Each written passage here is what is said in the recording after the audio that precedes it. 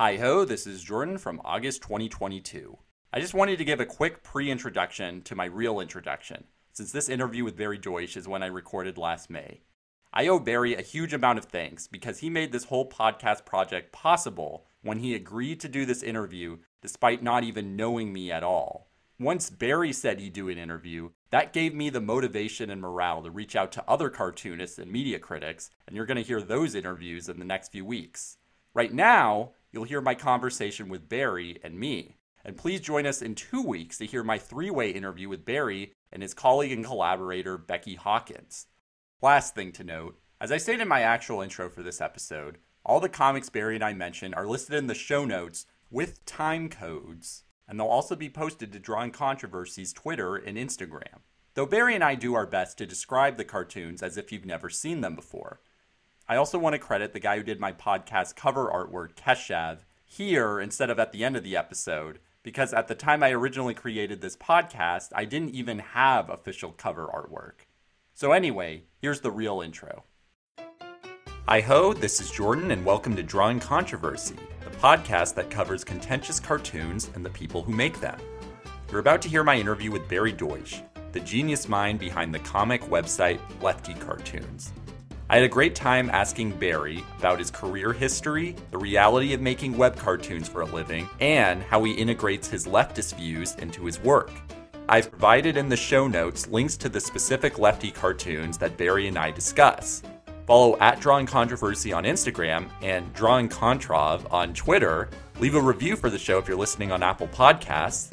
And let's get to my talk with Barry. I am so happy to be joined by cartoonist Barry Deutsch. Thank you so much. Thank you for having me, Jordan. Can you please just tell everyone about yourself, but also what got you to the place where you're now making LEFTY tunes? Okay, so I'm a cartoonist. I've been wanting to be a cartoonist since, I guess, junior high school or so, but it was a very long process for me. At one point, I attended the School of Visual Arts in New York City, where I was very privileged to take classes from Will Eisner, who was one of the most important cartoonists in American history. And the Eisner Award, the industry award in comics that's the equivalent to the Oscar or the Tony, is named after Will Eisner, to give you an idea of how important a figure he is. I didn't think initially I was going to be a political cartoonist. I had always had the goal of creating comic books, graphic novels. At the University of Massachusetts, where I wasn't a student, but everyone assumed I was because I was young and I was there all the time, I did a daily comic strip in the Collegian, the school newspaper. And that was very valuable practice for me because it was drawing a comic strip 5 times a week. And having that deadline and that motivation to practice that much improved my drawing enormously.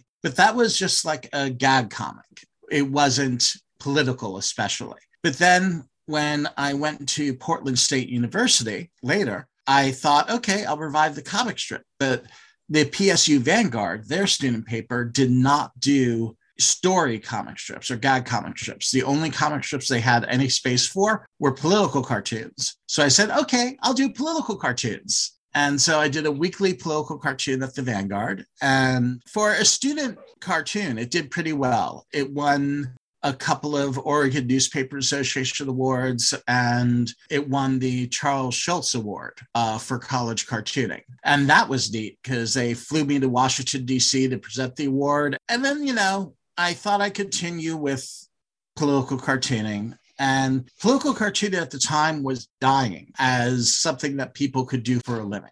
Newspapers were shrinking, newspapers were firing cartoonists, and of course, newspapers were going out of business. So that entire business model, being a cartoonist, was on its deathbed. So it was not a good time to try and be a political cartoonist for a living. And then I decided to make a fantasy adventure comic called Hereville about an 11-year-old Orthodox Jewish girl who wants to fight monsters. And without even meaning to, I created a middle grade graphic novel. And the unintentional move from a dying field, political cartooning, to a living, growing field, children's graphic novels, was amazing. Like suddenly, it's not that I totally suck. I can earn a living at this. People do want to publish my things. I just need to be in a living field. So that was a huge difference for me. And I could finally quit my day job and be a full-time cartoonist. I still did political cartoons occasionally. And eventually Patreon became a thing. And suddenly we had this new model under which it was possible to earn a living as a political cartoonist. And so I've been splitting my time between middle grade graphic novels and political cartooning in the last several years. And it's been wonderful doing political cartoons where I can do cartoons about whatever I want. And I don't have to convince an editor it's a good idea. And no one is supervising me is really great. And it lets me do cartoons about subjects that I think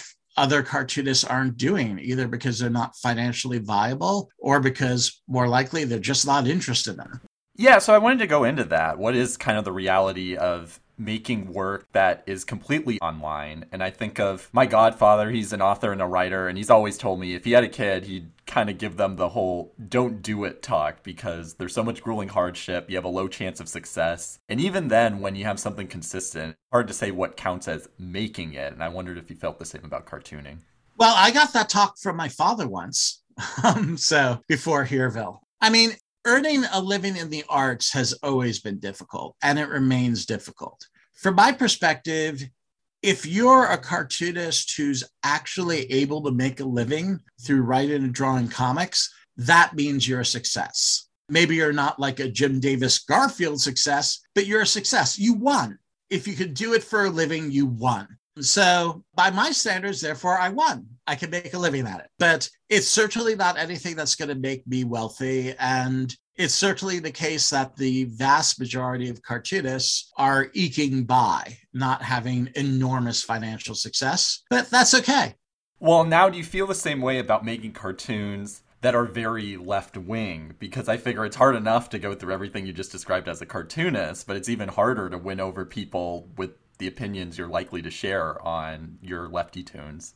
I honestly don't know. I mean, because the most popular comic in the world is still serving a niche audience. Raina Telgemier's Smile is one of the most popular, widely read comic books ever published. It has a much better claim to being a mainstream comic than a typical Batman comic, for instance. But still, the majority of people haven't read it. Even the majority of 11-year-old girls haven't read it. And that's about as successful as you could get as a cartoonist. So definitely my political cartoons are aimed at a niche audience of, I don't know, I guess left of center, left of mainstream Democrat readers, but not so far left that I'm actually advocating for violent revolution. So that is my niche. And I don't know that I'd have a larger niche if I was more of a mainstream Democrat, because maybe there's more people there, but on the other hand, there's also more competition. What do you think made you that type of leftist? I'm still in my 20s, so people want to dismiss my opinions as like, oh, well, you sound like some 19-year-old SJW on Twitter, but I can point to someone like you. It's like, no, look what this guy says. Yeah, what a nice way of saying I'm old.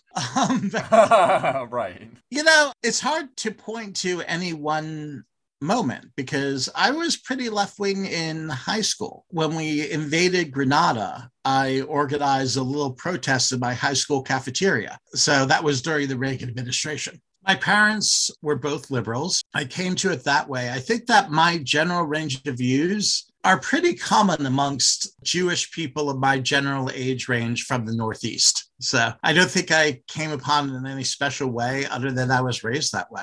I want to go into some of the subjects you like to put in your cartoons. And I actually wanted to cite white people with subtitles. Mm-hmm. To anyone who hasn't seen it, it shows a bunch of white people, and it shows what they really mean. Funny phrases, funny alternatives to what they mean when they say things like, it's not about race, or I have a friend of color, how can I be a racist? My favorite was, Judeo-Christian values built this country gets translated as, if I put Judeo at the start of sentences, I sound less like a Christian theocrat. And my question is, without the internet, how did you even talk about some of the things you put in your cartoons to your peers, especially in a time where they might not have been likely to agree with you?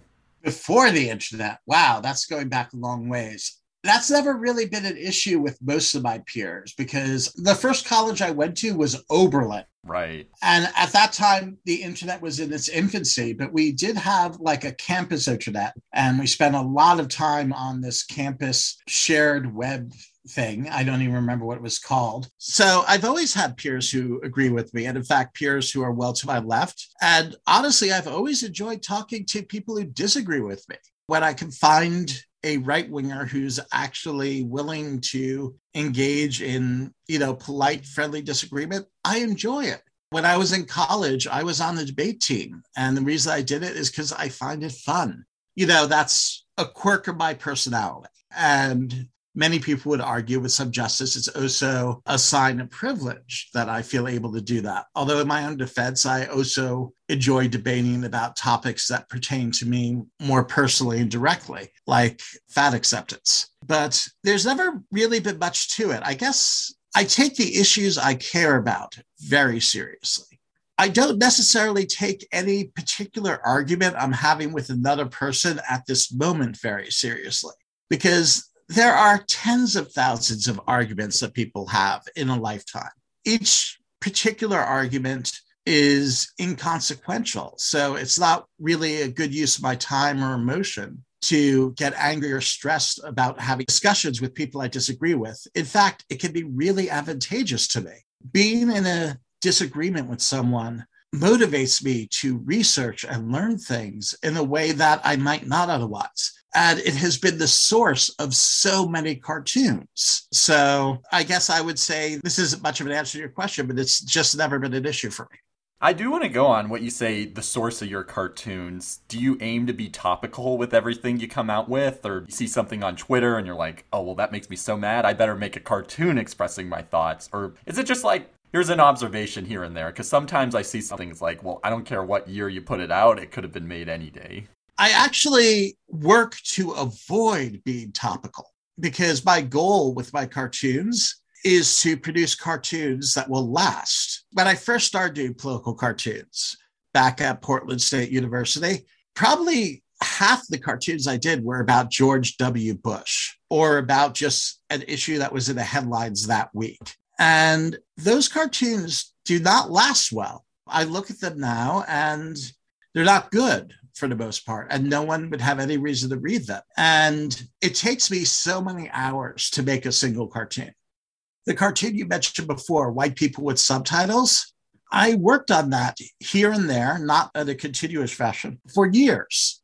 I wrote the original script and I kept it in a folder where I keep strips in progress. And every once in a while, I'd return to it and I'd edit it, I'd revise. Sometimes I'd do a doodle. I'd say, oh, that one's stupid. And I'd throw it out and I'd put in another. And then after a couple of years from this, I felt like I had a solid 8 panels that I could actually draw. And the drawing itself takes days and post. And I don't want to do all that for a cartoon that's only going to be good for a week. That would be ludicrous. So my usual goal is to do cartoons that, barring some wonderful, beautiful change in our civilization, will be relevant for years to come. On the other hand, I do sometimes get mad, definitely about current issues and inspired by current issues. So then I'll be like, okay, is there a way I can make this into something that, even though it's something that made me mad this week, is there a lasting issue underneath this that I can do a cartoon about? And sometimes I do that. Sometimes I just give up, though, and do a cartoon about the current thing. Like I've done a couple of cartoons mocking the way the right wing has fixated on critical race theory. And those cartoons, my guess is that in 3 years, no one but political addicts will even remember what the heck PRT is. Political addicts and actual law professors, I mean. But for the most part, I try and do cartoons that I think will be relevant for years to come. I want to contrast 2 different types of cartoons you've come up with. There's one which is kind of like a standard cartoon. It's 4 panels, 2 people talking to each other. And the joke is it's an unemployed person who's told like I need food stamps because I'm unemployed and I don't have any chance of getting a job right now. And they're being told like, well, you have a phone, you have a car. Doesn't sound like you're struggling. And after getting rid of the phone and car, it's like, okay, now I can get my food stamps. The punchline is, no, we're going to shame you for that anyway. There's that one. But then there was another really detailed one you did. Do you remember? It's the one about the tri-heads and the blockheads. Yes, that one was a collaboration with Becky Hawkins and Naomi Rubin. And I want to explain again to anyone who hasn't seen this one, it's a long story where a teacher reads a children's book. And the joke is rather than it being about, oh, there were two different people, the tri-heads and the blockheads. They were different, but they learned to love each other because it's what's on the inside that counts. Instead, the tri-heads imprisoned and enslaved the blockheads. The blockheads had to have a war to get their freedom. And to this day, even though they're technically both free people, the tri-heads complain about any form of current prejudice, current systemic problems. And my question is, how do you decide what type of cartoon warrants a quick punchline or a quick conversation, or one that involves something like a collaboration or a fun story? Boy, I mean, it's not really a question of what warrants it. Both of those cartoons you mentioned are about really important, to me, ongoing issues. It's more a matter of, I have the initial idea and what is the best way to present that idea, or at least the best one I can think of. In the case of the first cartoon you mentioned, Are You Genuinely Poor is the name of that cartoon. It's a very simple idea. It was inspired by people who say, oh, they can't really be poor. They own a cell phone, etc., ignoring some fairly basic economics that you can, people who are poor very often own long-lasting consumer items because they're long-lasting. They get them passed down from aunts or parents or something. I certainly have in my life. And also pointing out that the people who are saying you have to be genuinely poor before we're willing to help you are in fact simply unwilling to help. So that idea benefited from being boiled down to the smallest form I could get it into, which in this case was 4 panels. Because some political cartoons, you just want to get in and say, here's this idea. I boil it down to a way that will hopefully be entertaining to you because it is so concise and hopefully crystallizes this issue really well. It doesn't always actually do that, but that's my goal as a cartoonist. Now, in the case of the tri-heads versus the squareheads, that was more the entertainment value for that, for me, was in showing what these very trite young children's books about racism and prejudice would be like if they actually reflected real history rather than saying, oh, we mustn't judge each other by what's on our skin, end of issue. Both sides equally bad, right? Which is a very naive take on what prejudice is like that you can find in a lot of children's authors, including Dr. Seuss, since obviously the Sneetches were a big influence on this cartoon. And because the humor in that is actually in the book itself, in what the story is, as well as in the teacher's reactions to the story, it actually benefited from stretching it out and showing the actual story in a great deal more detail rather than trying to compress it down as much as possible. So that was the logic, insofar as I have logic. I'm really glad that you like the tri-heads versus squareheads cartoon, by the way, because I feel the three of us put a lot of work into that cartoon, and it was one that I don't think got a lot of reaction when we put it out. I actually have a side note question on that. How do you decide what kind of art style you want to use for cartoons? In that case, there were 2 collaborators on that one, both of whom are good friends of mine. One is Becky Hawkins, and she and I have done a lot of political cartoons together. And we also do a superhero webcomic together called Super Butch about a lesbian superhero in the 1940s who protects the bar scene from corrupt cops. And then there was Naomi, who is a wonderful cartoonist, a good friend of mine for years, but I've never collaborated with her. And I thought in this cartoon, having 2 different people draw it, one person drawing the real world and one person drawing the fantasy within the book world would be really fun to have that contrast of styles. So I thought of Naomi for drawing the fantasy sequence inside the book. And then Naomi and Becky are partners. So I think it may have been either I or Becky could have done a good job drawing the classroom scenes, I think. But I think that it was fun for Becky, and it was fun for Becky to have a chance to collaborate with Naomi that closely. So that may have been the only logic. But as far as drawing style goes, there's a lot that goes into it. A lot of the collaborations I do with Becky are my frequent comic strips, which skip around through history. Like, here's an issue, and what I want to show you is how this issue has been with us for centuries. So here we see it in the 1600s, here we see it in the 1700s, and so on. And Becky excels at costume and setting. She does a lot of things well, but that she's spectacular at. So I've drawn some of those cartoons myself, but very often when I do them, my first thought is, well, I'll ask Becky if she could do it, because I know that Becky not only enjoys that, but does a sensational job with it. Another example is Kevin Moore. This is kind of grosser, but if I do a comic strip where it's like, oh, someone has to draw like a flood of literal shit in this comic strip, I'm like, oh, yeah. I'll contact Kevin. Kevin loves drawing gross things. So perfect. And then there's also things like, some cartoons seem to call for a more realistic cartoony approach, where the characters have more realistic figures. For instance, it might be a mood thing, but it might also be just a simple thing like, I have to draw someone working at a McDonald's counter in this cartoon. And if I draw them with Peanuts proportions, little tiny body, huge head, then it won't make any sense for them to be behind a counter, because what are they doing? Standing on a stool? So it's just easier to make it work visually if I use somewhat more realistically proportioned humans. Other times it'll be like, okay, this is super, super horrible stuff I'm drawing about, but I need to leaven a bit if I want my readers to see the humorous side of it. And in that case, I might go for what I just called Peanuts proportions. I might go for really pressing into being cartoony in order to kind of lighten the load of the cartoon a little from the reader's perspective.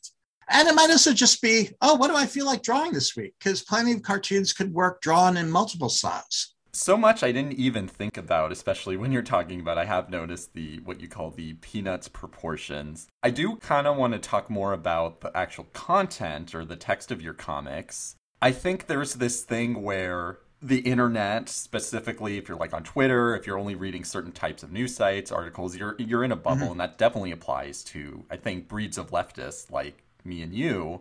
First, do you remember your comic? It's called Shut Up and Get Off My Side. Yes. It shows a bunch of people who, theoretically, they're more liberal. They have progressive values, but they don't mind saying things like, Ann Coulter is a man, or who cares what Trump said, he's fat, or who'd want to get an anti-choice woman pregnant. Things like, okay, we might not agree with those people, we might vehemently criticize things they say, but we're clearly part of the same problem if we're letting those kinds of comments slide.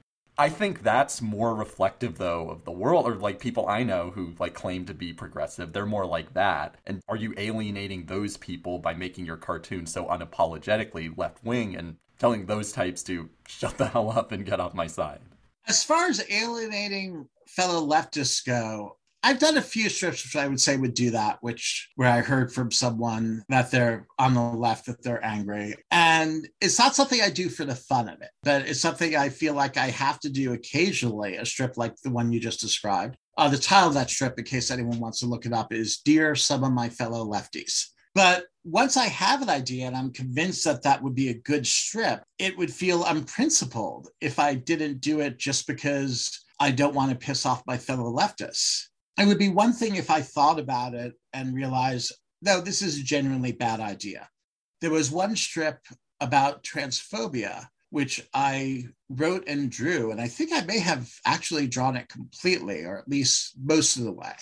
I posted it on my Patreon before I ever posted it in public.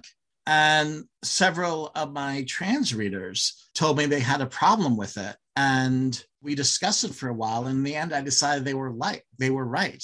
They brought in a reading of the cartoon that wasn't what I intended, but was a legitimate reading of the cartoon as I wrote it. And they were right. It was a cartoon that would have sent out a message I actually disagree with, even though that wasn't my intention. So I actually never published that cartoon. On the other hand, a cartoon like Dear Some of My Fellow Lefties, or some of the anti-TERF cartoons I've done. The anti-TERF cartoons, by the way, are the ones that have definitely generated the most fury from people on the left of anything I've published. If the only reason I'm not publishing a cartoon is because I think it'll make people on the left mad at me, then that's kind of a corrupt reason not to do it. I will say, though, Dear Some of My Fellow Lefties, I've gotten almost only positive responses from. I think maybe because people, there's like 8 panels in that. So even if one of the panels describes someone and they were reading it, they still have the other 7 panels where they got to go, ha, ha, ha, those idiots who aren't like me. And so they enjoyed it anyway. Yeah, you bring up an interesting point, which is that it can be a tough job to even cater to people or even to make content for an audience that theoretically agrees with you. Does being able to get instant feedback through whether it's Patreon or the stuff you get on Twitter, does that really help you as you generate more content? Or just kind of think about like, well, when I do this, this is the likely reaction based off the last thing I did? The reaction can be really helpful. The reactions can point out something to me that I completely overlooked that's obviously true. Just recently, I did a cartoon about how hard it can be to get photo ID. And I illustrated the cartoon with each panel showed a different person in a working class job talking about why it was hard to get ID. And in the original version of the strip, one of the people was an Amazon delivery person. And a couple of people, one on the left, one on the right, who had total contempt for what I was saying, pointed out that Amazon delivery people have driver's licenses, pretty much by definition. Right. So I actually redrew that entire panel, or not, I didn't redraw the background, but I redrew the main figure and made him into like someone who was moving the sofa. So that's a bit of, I mean, that's not a substantively important point, but it was a correction I got because I posted on Twitter. And there are times when I get corrections or reactions and I go and change the comic strip because of that.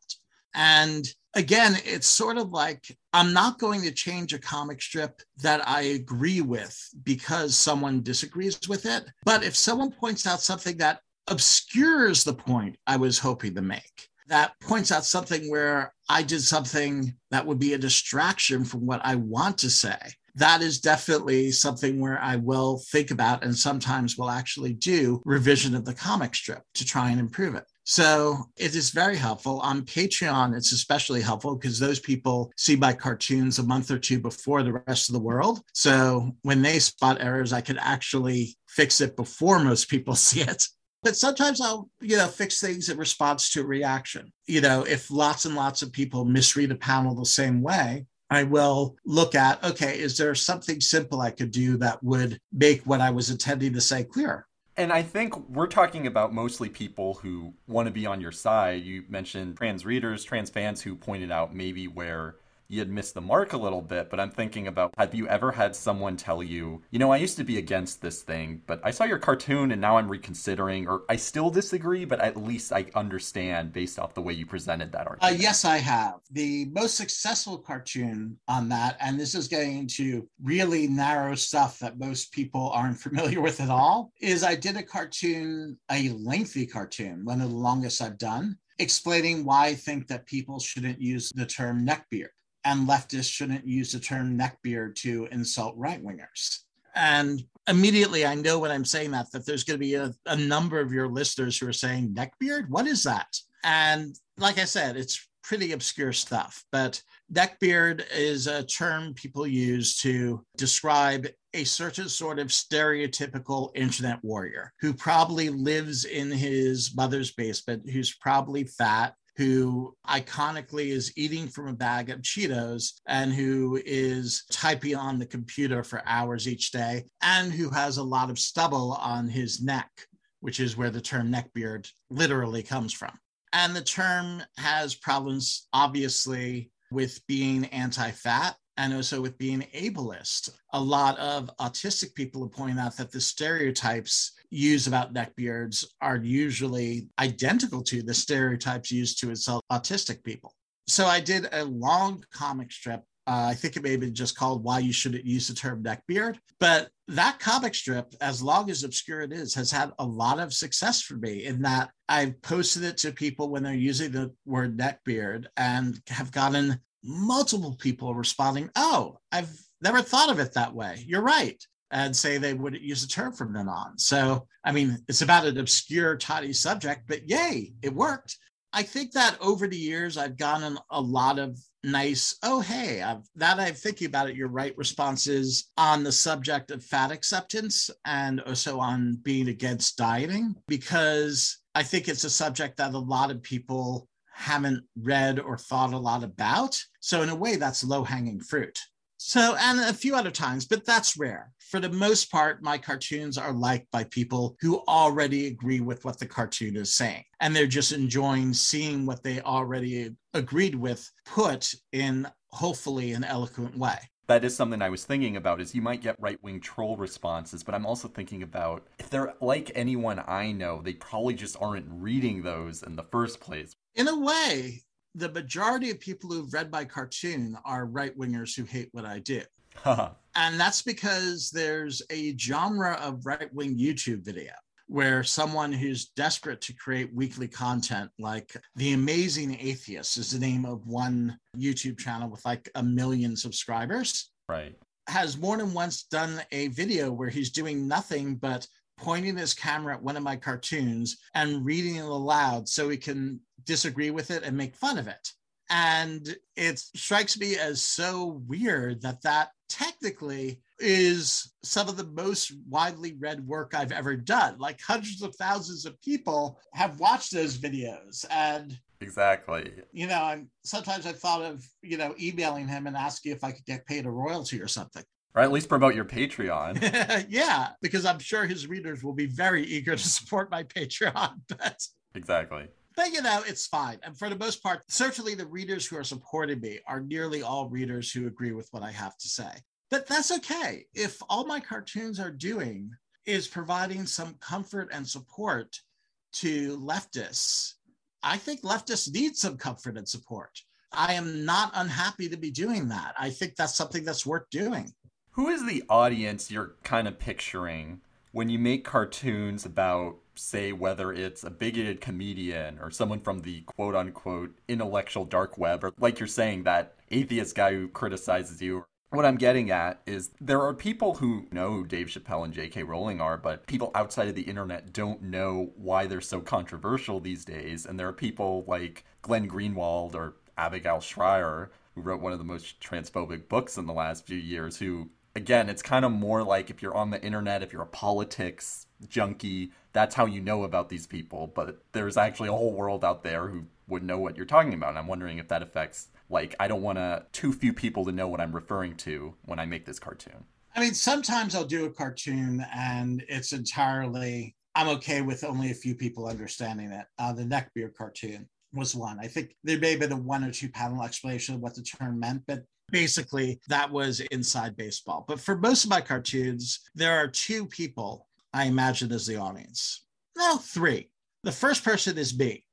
If I wasn't writing and drawing this cartoon, would I enjoy it? What would I need from this cartoon to be able to follow its line of thought successfully? What would I find funny? And that's honestly my primary audience is me. But also through me, I'm representing a lot of people who think like me, people who tend to agree with me, the supporters of my Patreon. So I'm hoping I'm a little bit representative in that way.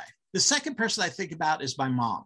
Because although my mom is incredibly smart and politically engaged, she doesn't live on Twitter the way I do. And so one of the things I think of is, would mom be able to understand this cartoon without me explaining it? Would someone who's a smart liberal reader who reads the New York Times, but not Twitter, understand what I'm talking about and find this entertaining? So that's my second audience, is my mom. And the third audience, who's someone who I don't think even reads most of my cartoons, which is Kathy Young, who is a right-wing, center-right, libertarian center, hard to define. Yeah. I guess center-right. Yeah. Columnist who I've known in an online way for probably 20 years now or something, a long time. I didn't realize it was that long. Wow. Because we first came in contact when I was writing a blog many years ago and criticized her, and she responded. And we got into the habit of leaving comments on each other's blogs occasionally. And so our entire long-term relationship is based around friendly disagreement about political issues, because she's on the anti-woke side. And I'm using scare quotes when I say woke. And I'm on the woke side. And Kathy is never going to like most of my cartoons, because most people determine whether or not they like a cartoon, a political cartoon, by whether or not they agree with it. Most leftists, even smart leftists, cannot tell the difference between a good and a badly crafted political cartoon if it's coming from the right. If it's expressing the right-wing idea, then it's a bad cartoon. And I think it's basically only professional cartoonists who could ever look at a cartoon they strongly disagree with and say, okay, this is a well-crafted gag and the drawing's really nice. But in the case of Kathy, what I'm imagining is, okay, are there any hugely obvious intellectually dishonest things I'm saying or doing in this cartoon that Kathy, if we were having an argument, would point out to me as being intellectually dishonest and that I wouldn't feel that I'm able to defend? Now, obviously, with a political cartoon, I do allow myself to do things like humorous exaggeration that wouldn't be as defensible in a face-to-face debate. But basically, I use my mental construct of Kathy Young to try and keep myself intellectually honest. So those are the three people I imagine in my audience. I'm so glad you touched on some of those points because, again, anyone who has never heard of you, has never seen your cartoons, and really anyone who I'm a fan of these days on the internet, there's the type of cartoonist I think we're all a little tired of where it's the classic political cartoon. It's one panel, it's of a somewhat decent portrait of a politician. Sometimes they have to put a button on with their name on it because otherwise you wouldn't know, because that's what all politicians wear in real life. And it just says a really trite point like, I'm an evil person. But I want to give an example. This is where people like you differ. This is the first cartoon of yours I ever read. And I just would like to know what your thoughts are all this time later. It's the one about parents who they hypocritically claim that trans-affirming healthcare is immoral because it sexualizes children, but then you show like 4 panels that shows a father with his daughter growing up. He's like, oh, that boy, look, he's showing off to her. Oh, look, he's her boyfriend. And this is all when she's underage, and like she's gonna wear this little dress for the pageant. But the only thing that really sets them off is this whole, oh, trans kids, they get their pronouns respected and may take puberty blockers. That's where he draws the line. Yeah, I know exactly the cartoon you mean. The title of that cartoon is What Kind of People Sexualize Children? And that one was drawn by Becky Hawkins again. And Becky I think Becky may have chosen that one. Becky is like the only person I let see my scripts. And so she'll look at the unillustrated scripts and say, oh, there's what I want to draw. But that was an excellent one for her to draw because it involved, again, moving through the years. So she had to be very aware of fashion and setting. And also it involved being able to fairly accurately draw the horrific fashions used on the children's pageant circuit. Yeah. Does a cartoon like that demonstrate, like, I can't just make a cartoon saying, oh, this parent's a hypocrite, big arrows, the button on, or some really obvious labels. Like, how do you make a point you're trying to make, which is that people really are okay with, in a heteronormative way, sexualizing children? How do I have a creative way of showing that in a way that isn't just like a trite political cartoon? I mean, that's exactly it. I sit down and say, okay, I want to talk about how our mainstream society consistently sexualizes children in a heterosexual fashion, and people are generally okay with that. And then it was just a matter of thinking of examples that, in this case, because it flipped from one scene to another, a bunch of examples that could be shown in a single panel. And not using labels of everything is kind of a stylistic thing. I don't think there's anything objectively wrong with labeling things. And I've done some cartoons which use labels, but I don't use many because in my generation of cartoonists, we grew up being sick of it rather than growing up liking it. And so we try and find ways to get around doing that. And that's one of the reasons that we tend to do 4-panel cartoons instead of 1-panel cartoons, because it's easier to build up and show rather than label what it is you're talking about if you take more panels to do it. Or maybe that we do more panels is why we don't need to use labels as much, one or the other. Actually, funnily enough, sometimes I will write a cartoon that requires labels and Becky will look at it and say, I'm not drawing that. I hate labels. So right. It's just my style, honestly. It goes back to who I said the first reader is. What would be a way of making this point that if I were reading it, I would find entertaining and a little bit telling? You have a great talent for finding examples of anytime someone's like, oh, well, we're all too sensitive now. Like, people back then didn't know blackface, even slavery was bad then, or no one was complaining back then. It wasn't like it was now. You can't judge people with the sensibilities you have in the year 2022. I almost don't even know if there's a good question, because I feel like you don't have to look that hard to figure out that that's not true. And I wonder why you like to work that into your cartoons or what that's been like. I mean, I do research those. Some of those involve hours of research. And I find it fun. In the end, I think a lot of people are drawn to doing the kind of cartoons that they enjoy making. I've actually never asked Matt Bors about this, but I have a theory that Matt Bors enjoys researching and drawing uniforms, because the bad guys in his cartoons very often are wearing police uniforms or military uniforms or whatever, and they're very well researched and well drawn.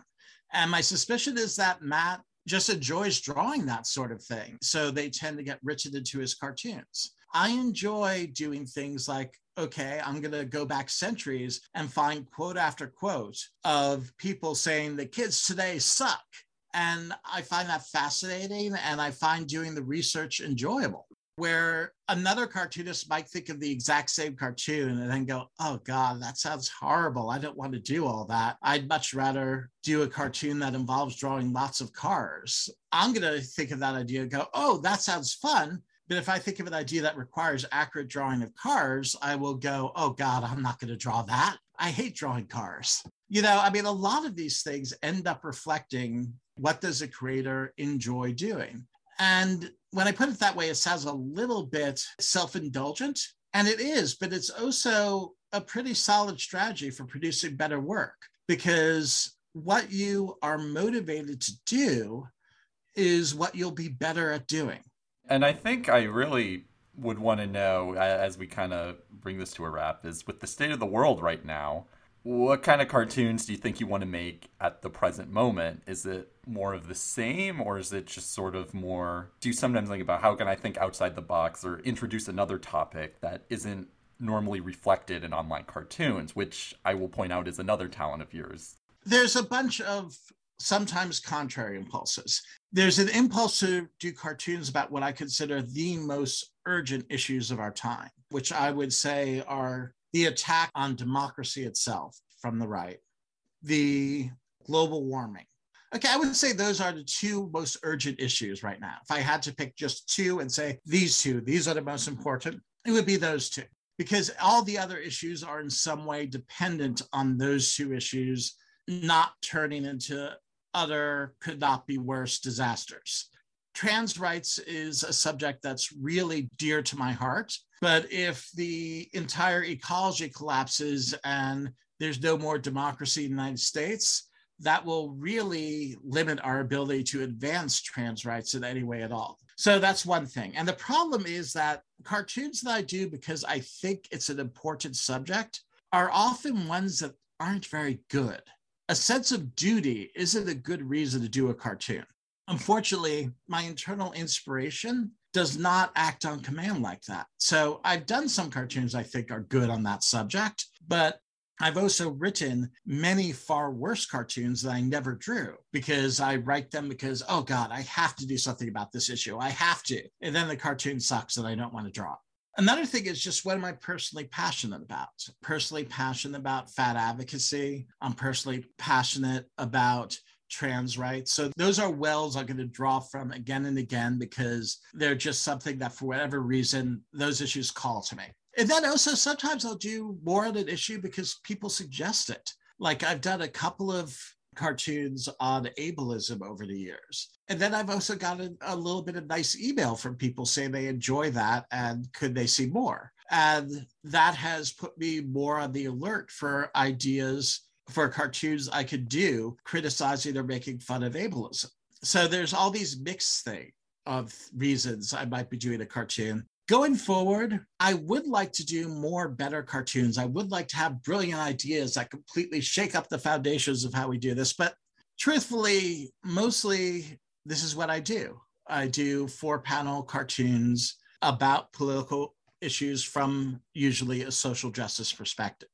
And when it comes down to it, most of my cartoons are going to fit neatly into that box because it's what I want to do. And it's a form that feels effective to me. When I do long form comics, when I do children's graphic novels, I get a lot more playful about the layout and about the formal aspects of cartooning. And I don't tend to do that much with political cartoons, because with political cartoons, I think it's usually about the idea. You want to focus on this one idea and you want to sand it down and present the idea in a pure, eloquent form, as much as I'm capable of doing, which isn't all that much always. And anything that draws attention away from that, any formal experimentation, tends to make the cartoon weaker because it's no longer about that idea. So that's why I feel freer to do formal experiments with long-form narratives that I do in a short political cartoon. Barry Deutsch, thank you for joining Drawing Controversy. We look forward to seeing the rest of your work. Thank you for having me. It was really fun chatting with you. Here's another big thank you to Barry Deutsch for coming on the show. This has been Drawing Controversy, a podcast created, written, edited, and produced by me, Jordan LHH. Theme music is by Mikhail Elish. Follow @Drawing Controversy on social media, and we'll catch you next time.